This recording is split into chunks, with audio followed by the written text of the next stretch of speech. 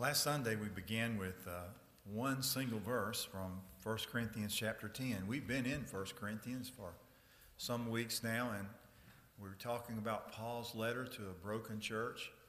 And we've acknowledged that, we have a broken steeple, but there are also other things that are broken because every church is broken to some degree or another. There are things that the Lord would alert us to that need to be changed in our lives and in our relationship with Him. And I hope that the Lord is making you alert to some of those things.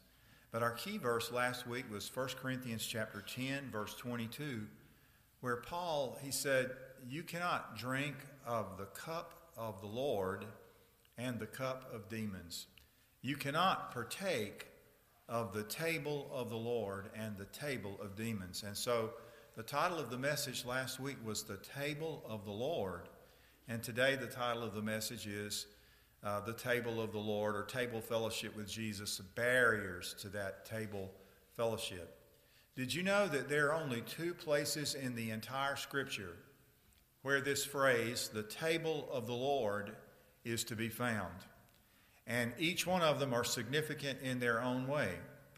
You might be surprised that one of those is found in the book of Malachi, where the table of the Lord is an altar. And so what the Scripture does, what Paul essentially does, when he connects the table of the Lord in the New Testament and the table of the Lord in the Old Testament, he's showing us that our table of the Lord is an altar, and an altar is a place of worship, also a place of sacrifice. We often think of this altar, but this altar is not the kind of altar that Paul is talking about when he talks of the table of the Lord. The table of the Lord he was talking about was that intimate service of worship that the church would have when they would partake of the Lord's Supper. And that's what we're going to be doing in the weeks ahead, and we're preparing for that. But we're looking at it from this passage in 1 Corinthians chapter 10, and we'll be moving into 1 Corinthians chapter 11 today. But first, we need to consider that significant passage in the book of Malachi, chapter 1, verses 7 through 12. And I'll read those verses to you. The Lord says here, "A son honors his father, and a servant his master.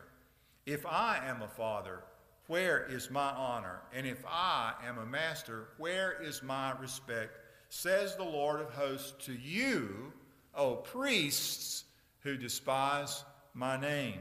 But you say, "How have we despised your name?" He said, "You are presenting defiled food on my altar." But you say, how have we defiled you?" He says, here it is, "In that you say, the table of the Lord is to be despised."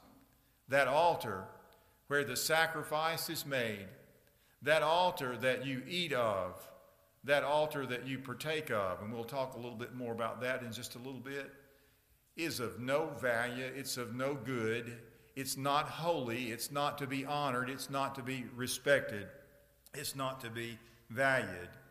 And you say, "How have we despised you?" And he says, is it not when you present the lame and the sick for a sacrifice, is that not evil? Would you offer it to your governor? Would he be pleased with you, or would he receive any of you kindly, says the Lord of hosts? But now will you not entreat God's favor that he may be gracious to us? Will he accept any offering on your part, or will he receive any of you kindly, says the Lord of hosts? Oh, that there were one among you that would shut the gates, that you might not uselessly kindle fire on my altar. And we'll stop right there. We won't read the rest of it. But did you hear the word from the Lord that he was not pleased? So the table of the Lord in the Old Testament was a place of sacrifice. It was an altar where the priests would come to offer the sacrifice that was for them, a sacrifice that was effective for the forgiveness of their sins. And did you know that when that priest would offer that sacrifice on that altar at the table of the Lord, did you know that the priest would also partake of that sacrifice? That he would eat a portion of that sacrifice? And that by doing so, he was identifying himself with that sacrifice, saying, this lamb that has been sacrificed was sacrificed for me as a sacrifice for my sins. Now, I don't know if you've caught up with our discussion from last week, those of you who were not here. But again, the table of the Lord that Paul is talking about in 1 Corinthians is that place where we celebrate the act of communion. And he uses that very word in 1 Corinthians chapter 10. He says, the cup of communion which we bless. And the word communion is the Greek word for fellowship, or sharing, or intimacy. It's a time of coming together for fellowship with the Lord Jesus Christ. Paul told the Corinthians, he said, you have been called into fellowship with the Lord Jesus Christ. And the table of the Lord is a place where we come and we partake of the sacrifice, like the priest did in the Old Testament, to identify that that sacrifice alone is effective for the forgiveness of our sins. But I remind you of what Paul said. He said, you cannot partake of the cup of the Lord and the cup of demons. You cannot partake of the table of the Lord and the table of demons. And so that leads us to the questions that we asked last week. There were a few of them. Number one was, can I sit at the Lord's table, examining my heart? Can I sit there? And whose table do I prefer? Have I been sitting at the table of culture? Have I been drinking from the cup of culture rather than from the cup of the Lord and sitting at the table of the Lord? And have I been trying to do both at the same time? Have I been trying to have one foot in the devil's camp and one foot in the Lord's camp at the same time? And the Bible says here, it simply is not possible. And then we heard Jesus issue his invitation to that other broken church in the New Testament, the church at Laodicea, where the whole church had so related to Jesus that he left the congregation and he was standing outside the door. They didn't even know he wasn't there anymore, which I think happens in a lot of churches from time to time. And often in our lives, the Lord has withdrawn from us and we are not aware that he's withdrawn. And at that church, he was standing on the outside and he was knocking at the door. And he said, behold, I stand at the door. Revelation chapter 3, verse 20. Behold, I stand at the door and knock. If anyone hear my voice and open the door, I will come in and sup with him. They would take the cup. I will sup with him and he with me. There would be intimate fellowship again. But that is if you repent. And that's the last question we asked last week. Can I repent and return to the Lord's table? And let's just say, if there is no repentance and opportunity to return, then there is no hope for any of us. For from time to time, all of us have a broken relationship with our Lord. Now we want to move to chapter 11, verse 17. That's our text for today, our main text, where Paul continues his instructions concerning partaking of the Lord's table. Verse 17, but in giving this instruction, he says to these Corinthians, I do not praise you, because you come together not for the better, but for the worse. For in the first place, when you come together as a church, I hear that divisions exist among you, and in part I believe it. For there must also be factions among you, so that those who are approved may become evident among you. Therefore, when you meet together, it is not to eat the Lord's Supper. For in your eating, each one takes his own supper first, and one is hungry and another is drunk. What? Do you not have houses in which to eat and drink? Or do you despise the church of God and shame those who have nothing? What shall I say to you? Shall I praise you? I will not praise you in this. Now this morning, what we're going to do from this passage of Scripture is move forward and look at some barriers to table fellowship with the Lord Jesus Christ. And the first of those barriers we covered pretty much last week, and that was idols in the heart. If I have an idol in my heart, something I have put before the Lord Jesus Christ in my life, it might be the money in my pocketbook. It might be some passion or priority that I have that keeps me from being in church on Sunday. Something that separates me from full identification with the Lord Jesus Christ, from being the person God wants me to be, from living the life God wants me to live. That thing has become an idol in my life. In Ezekiel chapter 14, verse 3, God spoke through Ezekiel and he said, "Son of man, these men," and he was talking about the people in the temple that were pretending to worship God. He said, "These men have set up idols in their hearts. They have put right before me, right before my face and their faces, the stumbling block of their iniquity. Should I be consulted by them at all?" In other words, essentially the same thing we read from the book of Malachi. The priests would come and offer the sacrifice and partake of it, and they did so lightly. They had idols in their hearts. There were barriers between them and true fellowship with God at that altar. And the Lord said, "And then you will come and ask me for my favor. You will come and ask me to bless you." And he said, "Do you think I'm going to bless you?" And here in the book of Ezekiel, God says, should I be consulted by these people at all? Should they be asking me for guidance? Should they be asking me for help? Should they be asking me for healing? He said, "I will not be consulted by them at all." And of course, you know, in Psalms it says, "If I regard iniquity in my heart, the Lord will not hear me." It doesn't matter how many prayers I pray, God is not going to hear that prayer.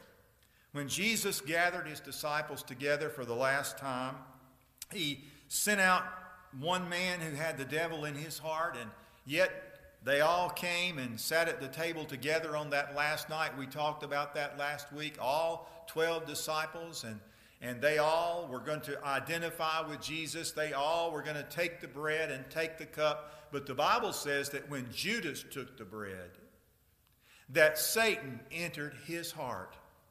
And the cup of the Lord that he passed to the other disciples never touched the lips of Judas. At that moment, Jesus said to Judas, "What you do quickly. Get your feet out from under my table. There will be no fellowship between you and me." There's a separation in our fellowship. There's some beautiful pictures of table fellowship with the Lord in the Bible. One of those comes from the book of I believe it's in 2 Samuel, where David seeks out someone from the house of Saul to whom he can show the kindness of God's love. And it turns out that that would be a grandson of Saul named Mephibosheth, who, when he was found by the servant of David, was lame in both feet. He couldn't walk. And he was absolutely destitute. He had nothing. And yet, in the grace and mercy of God, David had Mephibosheth brought to his home, and every day someone picked him up and seated him at David's table. He had a place of honor.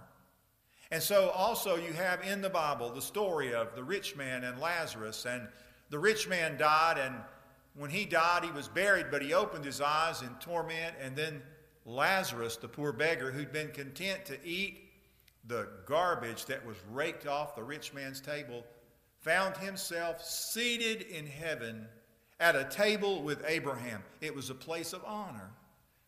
To be seated at the table of the Lord is a great place of honor, and it should be treated so. The table of the Lord, if you've not connected it yet, the table of the Lord in the Old Testament was an altar. The table of the Lord in the New Testament is also an altar. It represents an altar that we eat from, that we celebrate our Lord's sacrifice for the forgiveness of our sins. So number one, the first thing that will separate us, that will be a barrier to table fellowship with the Lord Jesus Christ, are idols in the heart. But number two is an inferior sacrifice. And we read about that in the book of Malachi, when they were offering sick animals and lame animals that were not worthy of the Lord's worship. They lost sight of the holiness and the sanctity of God's table, and they dishonored God. And what did God say about those men who carried idols in their heart, who insulted his holiness by this inferior sacrifice? He said, will I treat any of you kindly? Now you think about that. You think about that, because we're coming to some other more severe scriptures here in just the next week. The Lord said, am I going to treat you kindly? Are you going to ask me for anything? You expect fellowship with me, and yet you come to my table with barriers between you and me, with idols in your heart, and you come with inferior worship. What would inferior worship look like today? Well, then they brought lame and sickly animals for a sacrifice. Today, inferior worship is less than my best. If I'm giving the Lord less than the best of my service, less than the best of my giving, less than the best of my faithfulness, less than the best of my heart, allowing other plans and priorities ahead of my worship and faithfulness to Jesus. And listen, an inferior sacrifice is anything other than a lamb without blemish. Did you know the only sacrifice that's effective for the forgiveness of your sin is a lamb without blemish? And that's the Lord Jesus Christ. Would you offer to God in place of that your good works? When you come to take the cup at the Lord's table and you look at that cup, do you say, well, I think I can take this cup because I've been a pretty good guy or I've been a pretty good woman? Do you think you can offer your good works to God? Would you offer to God the fact that, oh, I give a lot of money to the church, or I teach in the church, or I serve in the church? You can offer to God nothing but the sacrifice that He has offered in your behalf, and that is the Lord Jesus Christ. And when you come there to take of the cup and eat of the bread, you, like the priest in the Old Testament, come to that altar and you partake of that sacrifice as an act of identification, saying, this is the blood of Jesus that was spilled for me. This is the body of Jesus that was broken for me, and this alone is effective for the forgiveness of my sins. And then in the Old Testament, the Lord said it would be better for you not to even gather together. It would be better to shut the gates. And here in the book of 1 Corinthians, Paul said, when you come together for worse and not for better. And so here's the third barrier to table fellowship with the Lord Jesus Christ, and that is an infection in the fellowship. By the way, this word come together here is a very intimate term. You might not see it that way. He said, when you come together for the Lord's Supper, when you come together, and if you take that same expression and you read it in another place, it says, before Mary and Joseph came together, she was found to be with child. You see the intimacy there. But we are never closer as husband and wife or as a congregation of believers than when we come together for table fellowship with the Lord Jesus Christ. But if there is an infection in the fellowship, if there is a broken relationship between me and my brothers in Christ, then there is brokenness in the relationship with Christ, and that will be a barrier to my table fellowship with Jesus. Paul pointed out that there was no coming together in that church. There was selfishness, there was pettiness, there were cliques, there were factions, there was brother against brother and sister against sister. They would come to the same table. Can you imagine? I'm going to sit at the table, but really not be part of the family. I'm going to have a separation between me and Christ. The last barrier to table fellowship with the Lord Jesus Christ is inadmissible worship. Now, I remind you that in the Old Testament, the table of the Lord was an altar. It's only found 2 times in the Bible, remember. In the first place you find it in the Old Testament, the table of the Lord is an altar. And the table of the Lord, Paul picks up that expression, talks about the Lord's Supper. And he's saying, that's your altar. That's the altar that you eat from. And he said, coming to the table of the Lord is a place where we remember that the only acceptable sacrifice for our sins is the sinless, spotless blood of the Lamb. And if I come to that table and I am not prepared, then my worship is not acceptable to God.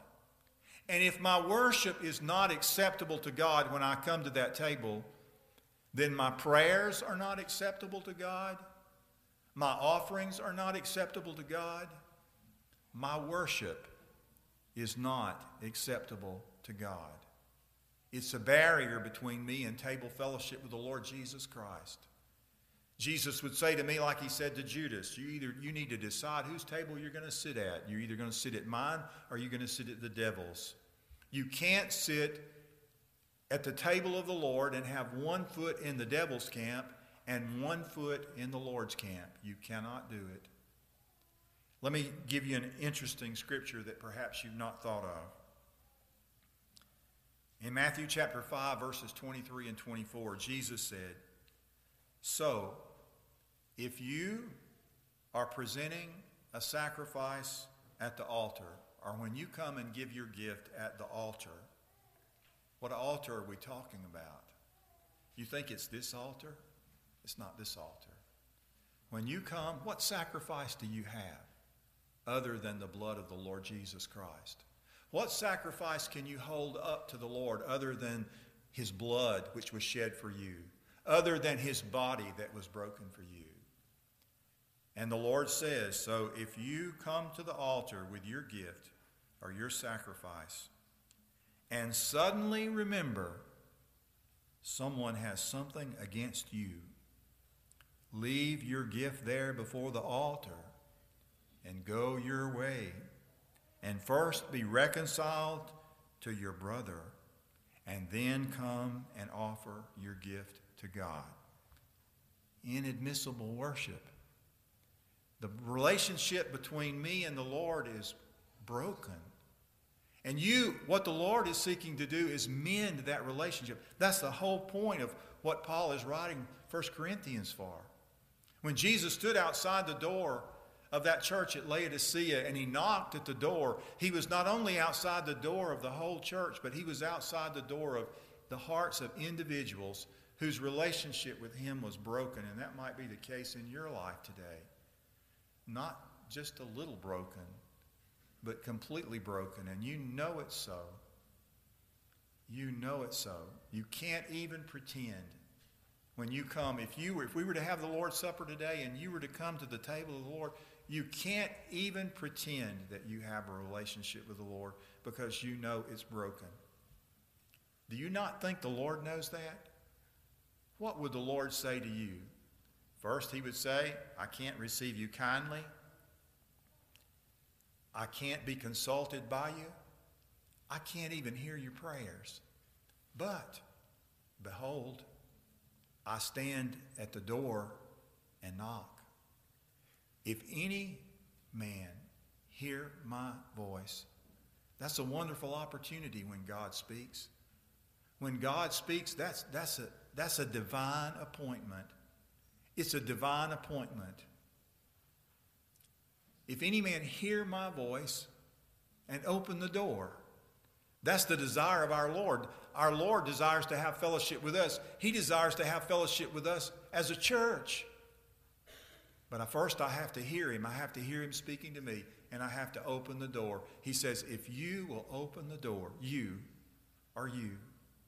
I will come in and sup with you, and you with me. That's the opportunity our Lord is giving us, the opportunity he's preparing us for. And in a week or two down the road, that's exactly what we're going to do. We're going to have the table of the Lord spread down here. And you are going to come individually to the table of the Lord. If you can. Let's pray.